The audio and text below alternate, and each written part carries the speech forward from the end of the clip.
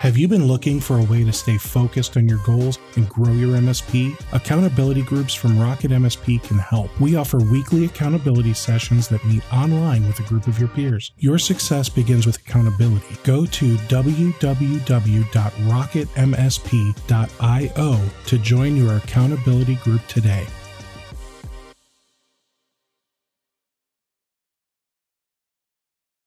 If you haven't heard about Anchor, it's the easiest way to make a podcast. Plus, it's free. There are creation tools that allow you to record and edit your podcast right from your phone or computer.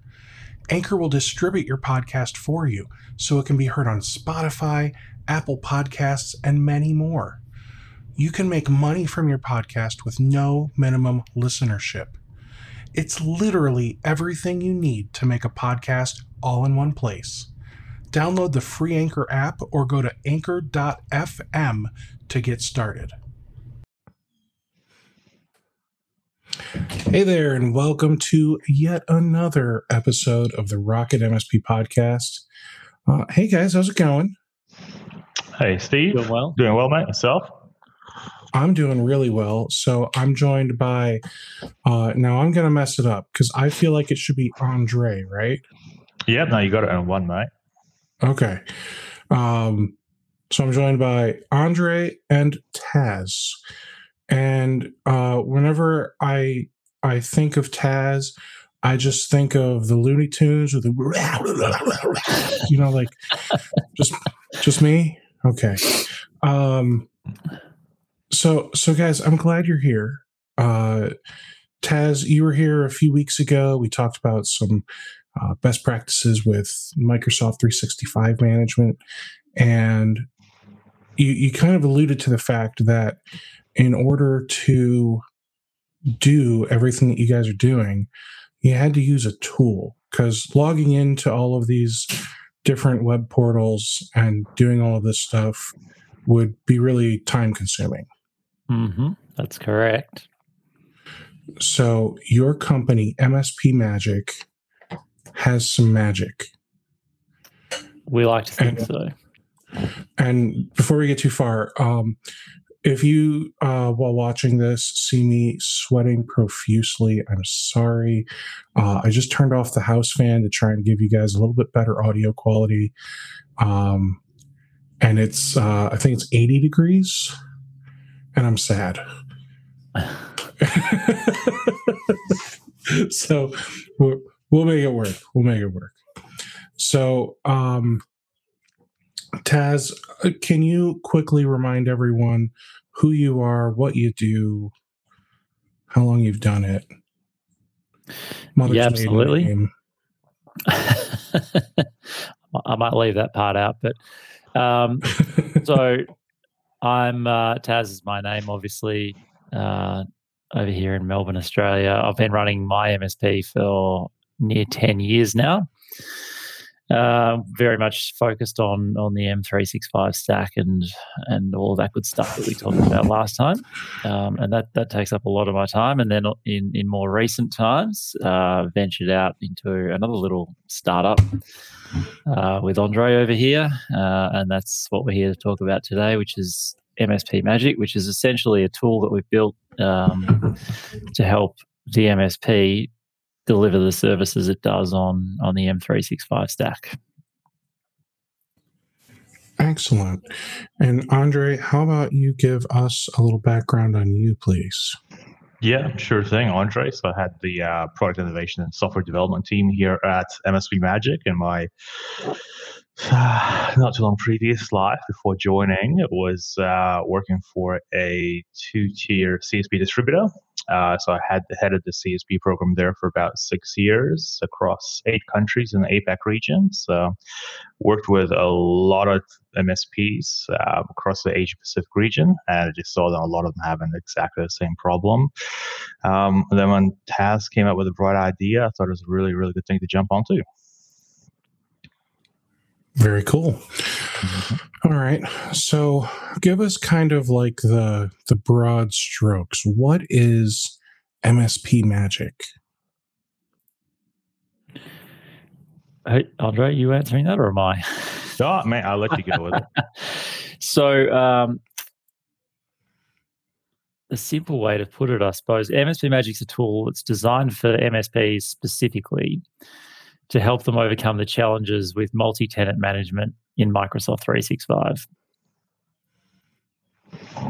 Okay. Excellent. I can't wait to see this thing in a little bit. But before we dive in too far, I want to talk about kind of, about the company a little more, maybe kind of the philosophy behind how you developed the software and that type of stuff. So does your company have any investors? No, not really. It's me, it's Andre, and we have a third business partner who, and we're the investors. Okay. Excellent. And everyone that touches the code of this software, are they employees? Yep, they are. Got 8 employees in total now working on MSPMagic. And the only thing we really outsource to contractors is graphics design. That's the only thing that we're not expert at. So, sure. Yeah. I'm not super great at that either, but I somehow find a way. I get it. All right. So where's everyone located? Everyone in Australia? You got any Zimbabwe in there or? No, got a couple of software testers out in Cebu in the Philippines, but in terms of the automation platform, it's all built in Melbourne and Australia. And I feel like the Philippines for you guys is like Canada for us Americans because, now hear me out. Not because they're north of you, but because that, what do you call that area? South Asia Pacific or something? Southeast Asia. Okay. I feel like Philippines, isn't that one the one with all the islands, or is that Thailand? That'd be Philippines, yep. All the islands are there. Okay. So the cool thing with the Philippines is they speak really well with English. They speak just like you do probably, or just like I do or something. Go ahead. Sorry, Steve. Yeah, I was going to say the funny thing is they do tend to sound more American than Australian. Right. Which I don't mind because I'm American, but so I guess what I'm saying is when I say they're like your Canada, it's not like you're outsourcing to India or somewhere where there's that communication gap, because they learned British English or they've got broken English or whatever because it's not their first native language. I feel like in the Philippines, it's got to be their native language, or they just learn it and use it so much from a very early age. Yeah, I'd say you're probably right on that. Yeah, so I think Tagalog is the native language there, but then it's a very Americanized sort of language to a degree, when they speak English. And, a lot of companies do a lot of outsourcing. Call centers, in Australia in particular, it's a very popular place for telcos to outsource support to. So yeah, English and business there is pretty much the primary language, I think. Excellent. Well, let's talk about the software itself. So,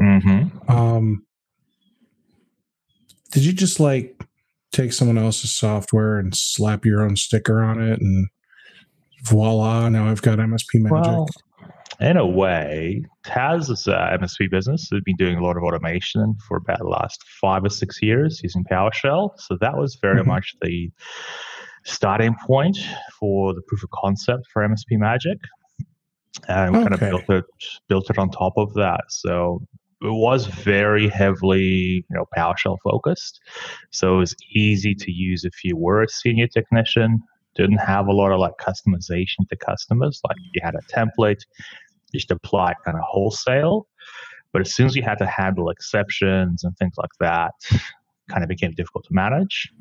Gotcha. So what we kind of went was, we'll take the PowerShell components of what they've been doing for the last half a decade and build a really nice, clean, easy to use UI over the top of that. And we talked about like sort of the philosophy of the company earlier. Ease of use, I think, has got to be number one for us. Okay. I like ease of use. That's probably one of my 5 favorite eases.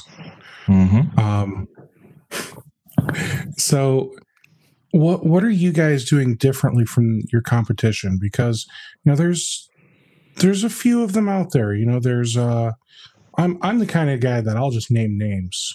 And it's not because I expect you to badmouth them, but I mean, everyone knows about them, so what's it going to hurt, right? So there's Simian Cloud.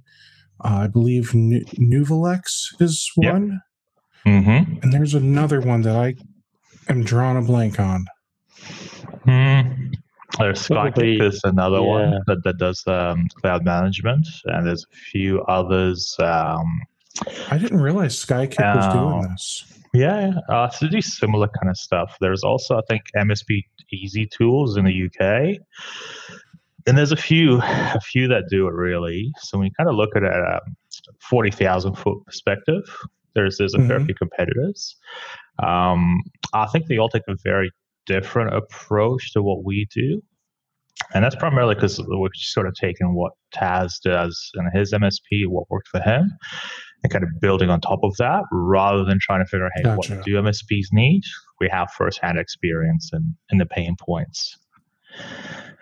And really, I think to summarize it without sort of devouring each one in great detail is some of them are focused more on the day-to-day management. So that's things like resetting passwords. They'll do things like enable more authentication, or they'll do things across multiple tenants, but they're pretty much all point-in-time tools. So tech has to open it, select what they want to do, and click run, and it does it.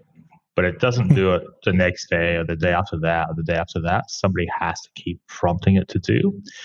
And others, some of them have like an easy point-and-click UI. Others are still very heavily focused on the actual PowerShell scripting aspect of it. Skykick is an example. If you run their things, it's all PowerShell, but just in the web UI. So we don't really feel that's really easy to use for a lot of MSPs. If you've got senior advanced PowerShell techs, it can work for them. But if you've got juniors or mid-level staff or even small MSPs where you got 1 or 2 technicians, it might not be the easiest thing to adopt. Okay. Let's talk about support, because eventually we're going to need your help, right? Yep. So how do I get you? Because you're on the other side of the world. Like, it's the end of the day for me now, and it's not even the start of your day yet. So when I'm doing my work, you guys are sleeping. Yep, sure are sleeping soundly. In terms of support, we do actually have a support built into the application, so people can raise support tickets directly through the app. It's not hidden. It's very easy to get to. And we do work quite late, so we do have a bit of an overlap. So our late evening tends to be the American morning. And the tool runs it runs automatically once a day. So we generally find we'll sort of help MSPs in America during your morning, our evening, and then our morning is when we'd cover off this half of the world. Excellent. Okay. But generally find not a lot of people need too much assistance, just because we have put a lot of effort into making it really easy to use. Okay.